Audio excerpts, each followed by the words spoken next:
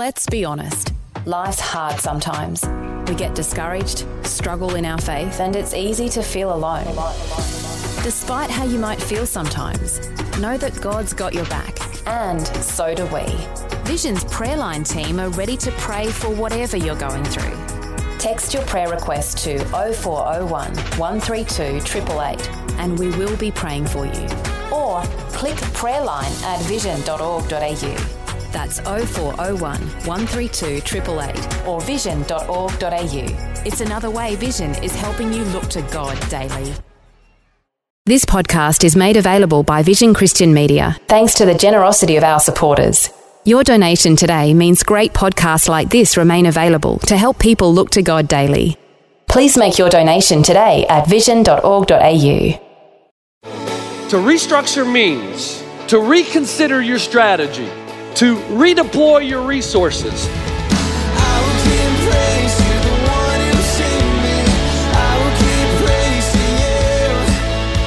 Hi, and welcome to Today with Jeff Vines. Today we'll hear a new message from Pastor Jeff about the importance of restructuring our lives in order to follow the true Christ. It's called Moving Toward the Light, and Pastor Jeff is reading from Matthew chapter 3. Jesus is the Lord of your life, and Jesus right out of the chute says you better be willing to make some changes and restructure. That's what it means to follow the biblical Christ.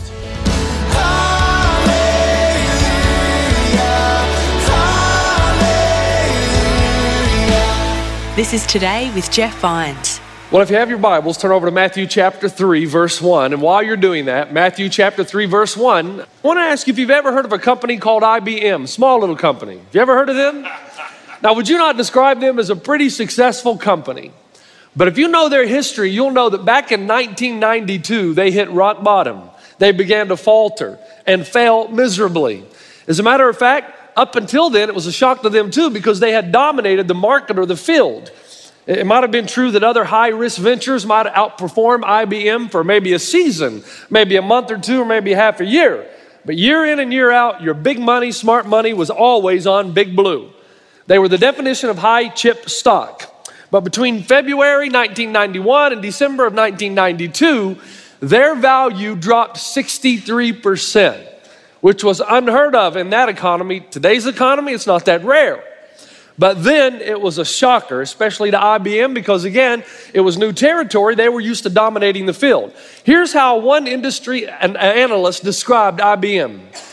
They have taken their eyes off the ball.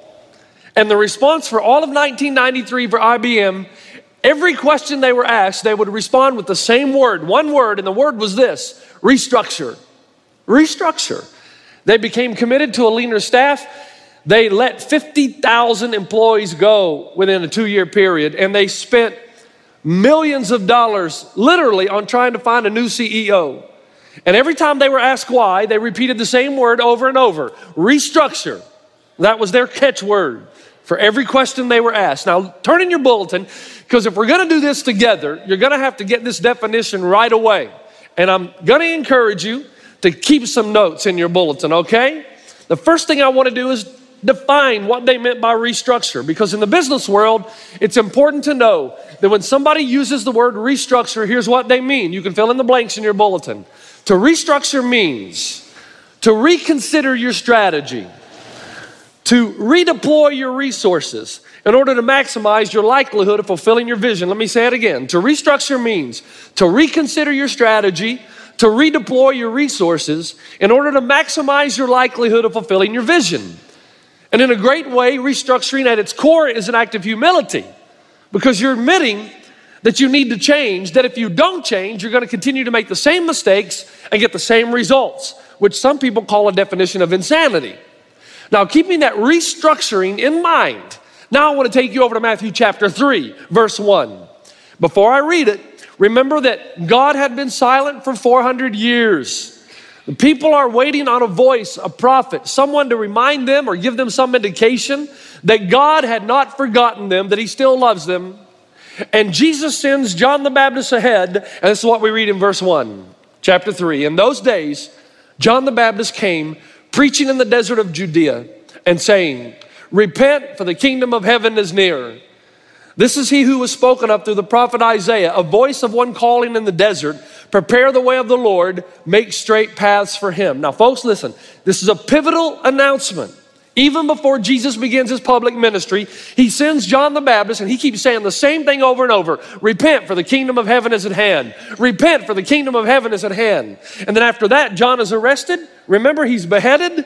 Jesus then goes into the desert to be tempted, and he begins his public ministry. And right out of the chute, he starts proclaiming the same thing John the Baptist said. Matthew chapter 4, verse 17. From that time on, Jesus began to preach. Repent, for the kingdom of heaven is near. Let me just say it again in case you've missed it. Repent, for the kingdom of heaven is near. And then over in Luke chapter 10, Jesus sends out the 70 into the villages, sends them out in pairs, tells them to keep proclaiming this primary message. Repent, for the kingdom of heaven is at hand. Now the question is, what did the people of Jesus hear when Jesus was saying that? I know what you understand, but what did they hear? What were they perceiving when Jesus continually used these words? Repent, for the kingdom of heaven is near. Now, most of you, when you hear the word repent, you think of something that has to do with being remorseful, that you're very, very sad over something that you've done in the past or the present. The best definition concerning the way Americans understand repentance is Christian youth camp.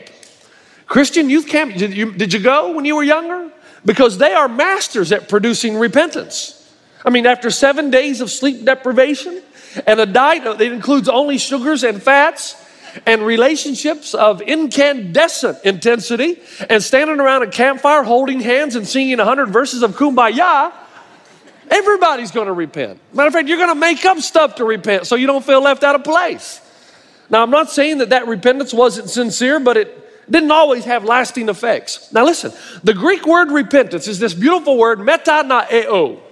And for years, we've been taught that it's a change of mind, a change of direction, a 180-degree turn, to be going in one direction in life and turn the opposite way. And all of that is true, but there's one definition of the biblical word for repentance that often gets left out.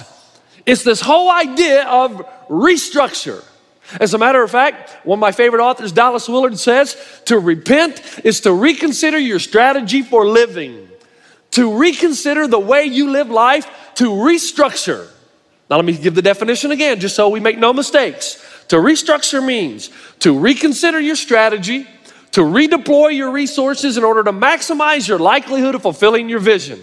Folks, I just love this about Jesus. Now, we're in this series called American Jesus, where we are comparing and contrasting the way most Americans perceive Jesus with the biblical way that describes Jesus. So we've got some mannequins up here. Look at most Americans look at Jesus as the butler Jesus. He's like the waiter. He stands over in the corner, and when you need something, you call, and he comes running over. You give him what you want, and then you tell him to go back in the corner and let you get on with your life until you need something else. When you get in trouble again, you call him back over.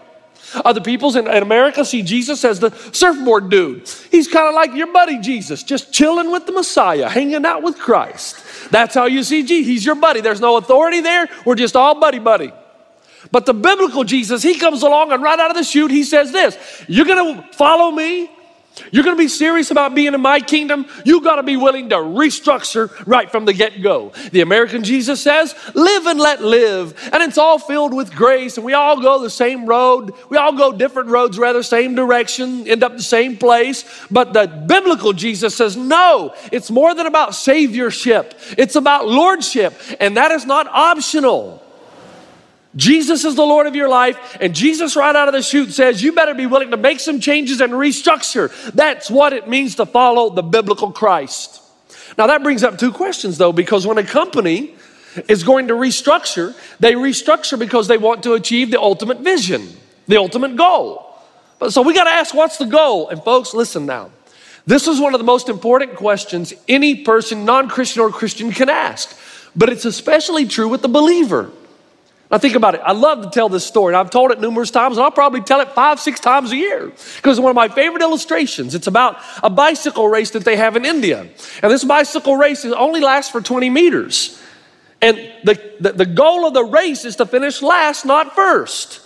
So the whistle blows, and you try to balance yourself on the bicycle. Now, if your feet touch the ground to try to catch your balance, you lose. So you try to balance yourself as long as you can and without making forward progress, and the last one to cross the line is the winner. Now you think about it for a moment. Some Belgian bicyclist comes over to India. He's on vacation. He comes by and sees this India bicycle race. He says, what do these Indians know about racing bicycles? He pulls this nice bike out of the back of his trunk, goes over, gets to the starting line, the whistle goes, boom, he finishes first, only to discover he finished last. The point is, don't you think it's pretty important to know what the goal is? That's why my favorite philosopher, the Danish philosopher Søren Kierkegaard, said, I have learned to define life backwards. First determine the goal and then live life accordingly. So we got to know, what is the goal of my life? This is Today with Jeff Vines. The message is moving toward the light. Pastor Jeff is speaking about living for Christ and having that as our ultimate goal. What is the goal? What am I trying to achieve? If we're going to restructure, we got to know what the vision is. Second, what is the strategy? Because Jesus comes along and says, you're going to have to restructure your life to achieve the goal, because achieving the goal is not going to happen incidentally. It's going to take great effort. It's going to happen intentionally by you making changes in your life. All right, so let's answer those two questions first. Number one, what is the goal of my life? I said that last week. It's very clear. This is not something that's hazy. Romans chapter 8:29. For those God foreknew, he also predestined to be conformed to the likeness of his Son. And I said last week that this is going to be painful. That your entire life, the power of the Spirit in you is going to make you like Christ. Now listen. This is something we miss all the time. God's goal for humanity is about much more than just saving a group of people and getting them into heaven. That's part of it. But it goes far beyond that. He wants to make you and me like Christ. Yes, when we get to heaven, we'll be made perfect. But you know what God's dream is? That when you and I get to heaven, there won't be a whole lot of work left to be done. That you'll be that close to holiness and He'll just do the rest of it. So that you and I can be a light, that we can be a city on a hill that cannot be hidden. That is the goal of our life, and it's going to be painful. That's why I'm not sure I like this bumper sticker that I see on cars all the time. I like it. Part of me likes it. Another part of me, I'm worried. It says, Christians are not perfect, just forgiven. Now, there's a part of that I like, a part of it I don't, because I'm worried that we're saying, hey, we're just all forgiven, but there's no effort toward killing sin in your life. Now think about it. Imagine an AA bumper sticker, Alcoholics Anonymous, that said this on the back. 12 steppers are not sober, just forgiven. See, the thing of AA is there's this expectation that you would actually improve and live above your alcoholism, that you would stop drinking. In Christianity, there's an expectation as well by the Messiah. Jesus says, you're going to follow me. I want you to know there's an expectation that you would start killing sin in your life. That you would have a great passion to be like Christ, and as a result, you would effectively, constantly, relentlessly pursue holiness and purity and do whatever it takes to rid yourself with the power of the Holy Spirit as your partner of the sin in your life. I read something this past week by Francis Chan. I like to read some of his stuff. He's a clever guy. And I want you to listen to what he said. He said, the truth about most of us, honestly, we passionately love Jesus, but we don't want to be like him. We admire his humility, but we don't really want to be that humble. People might take advantage of us. We think it's beautiful that Jesus washed the disciples' feet, but that's not the direction in which my life is headed. And you are thankful, he says, that he was spat upon and abused, but you'd never let that happen to you. And you praise him that he was loving enough to suffer during his whole time on earth for you, but you're going to do everything in your power to make sure you enjoy your time down here. And he ends the article by saying, we have abandoned the most simple and obvious truth of what it means to follow the biblical Jesus, that we actually follow his pattern for life. Now here's the problem. Most Christians I meet, here's the center. The center is representing total perfect, holiness, purity. This is the target of Christ-likeness. But most of my friends I meet, here's how they spend their lives. Rather than pursuing the middle, they want to ask the question, how far away from the middle can I live and still be called a Christian? So some of the ethical debates that I hear from young Christians, well, no, I think I can do this. I think this is acceptable. It's incredible how we're able to rationalize our own activity. Now, here's what I want to ask you. How does that harmonize with what Paul says in Philippians 3? Not that I've already obtained all this, or have already been made perfect, but I press on to take hold of that for which Christ Jesus took hold of me. I press on. I'm passionate. I'm diligent. I am relentlessly pursuing the middle. Holiness, purity, and killing sin in my life. Now, it's not like we Americans don't know how to be passionate. I mean, Dodger fans are passionate, are they not? They're radical, crazy people. And Laker fans, come on, how many of you were watching the Laker? How many of you guys out there are going to tell me you didn't get excited about the Laker game? That you weren't jumping up and down and running around the house and saying, pass the ball, Kobe. Come on. How many of you? You get passionate. You're fired up. So it's not like we can't be passionate. Here's what Jesus says, and I want you to know this. The American Jesus says, you're all okay. The biblical Jesus says, the bottom line is, when you signed on the bottom line, you agreed that you were going to be in heavy pursuit of Christ-likeness, of holiness, of purity, that you were going to have this indescribable, relentless passion to be about the business of killing sin in your life. How many of you can honestly say that is the primary passion, and there's a stretching and a straining in your life to become holy and pure? Now see, when we think about sin, we think about addiction to pornography, adultery, stealing, and killing. But what about the sin of narcissism? Which is the sin Jesus talked most about. The lies I tell to make myself look better. The things I say about other people to build myself up. The apathy I hold toward others who are in great need. Not only in the world, but in my community. The drivenness in my life to accomplish what I want to accomplish so that I begin to neglect the things that are really important. My relationship with God, my devotional time, my wife, my children. What about those things? What about the sins that we commit hourly? Hourly. Jealousy, envy, gluttony, laziness, pride, anger, all the rest. You say, but Jeff, we're saved by grace. Yes, and that's what I've been saying since I got here. But wait a minute. Shouldn't we all be making some progress? Shouldn't we be more holy 5 years from now than we are today? Shouldn't you be more pure in your relationship with Christ today than you were 5 years ago? If you asked that question to Jesus, he would say, yes, that's what you signed on for. When you chose to follow me, that's what you said you would do. I had a young man come into my office when I was a teaching pastor at Savannah Christian, and I could tell he was looking for a loophole. He came in and he had a sin that he was committing in his life that he didn't want to change, but he still wanted me to assure him he was saved. And he kept asking me this question, Jeff, does God ever tire of forgiving me for the same sin? I said, excuse me? He says, is there a forgiveness limit? Can you cross the line? And then God says, no, you've prayed for forgiveness 10,000 times for that sin. You're at your limit, that's it. Now here's my response to him. First of all, Jesus told Peter 7 times 70. Forgiveness, God is not afraid. He doesn't run out of forgiveness. And he's not afraid that some bad boy down here on earth is going to put one over on heaven. Yes, he forgives you every time. But second, we're supposed to be living here. We're supposed to be struggling to get here, not asking how far away can I live and still be called a Christian. Besides, these questions are the wrong questions. They are.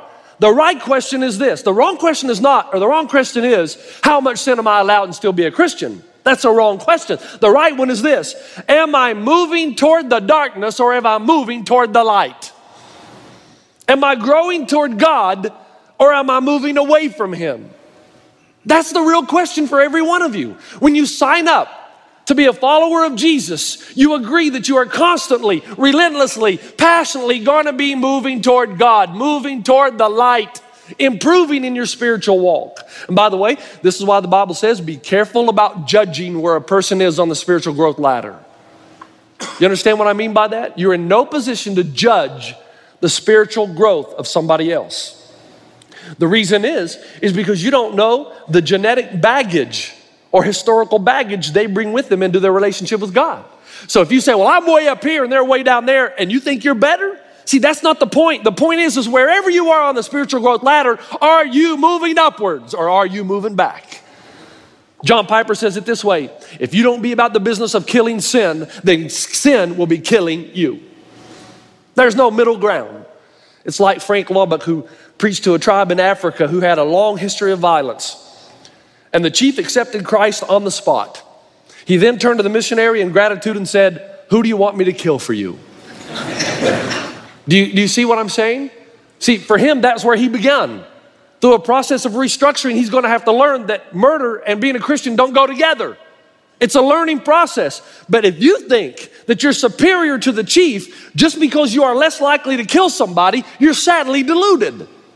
The question with God is, wherever you are on the spiritual growth ladder, are you moving up or are you moving down? Are you making progress? You say, okay, Jeff, I got it. Then what's next? Well, here's the next thing. If you're serious about passionately pursuing holiness and purity in your life and killing sin, Jesus says, repent, for the kingdom of heaven is at hand. You've got to restructure in order that you might achieve the goal. It is not going to happen incidentally. It happens intentionally. And Jesus says, in America, Jesus, live and let live. The biblical Jesus says, repent. You take sin so seriously that you are willing to restructure your life so that you are about the business of killing it. All right, Jeff, I heard you. How do I do it? How do I restructure? I'm glad you asked.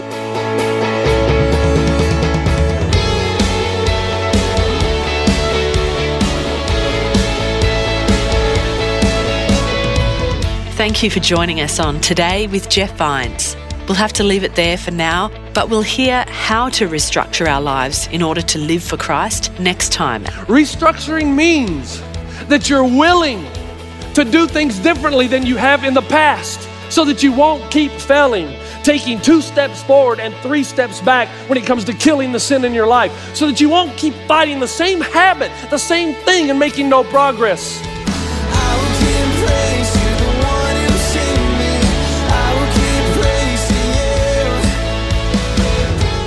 Today with Jeff Vines.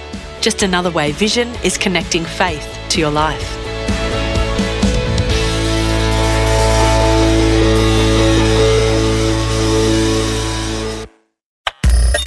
Thanks for taking time to listen to this audio on demand from Vision Christian Media. To find out more about us, go to vision.org.au.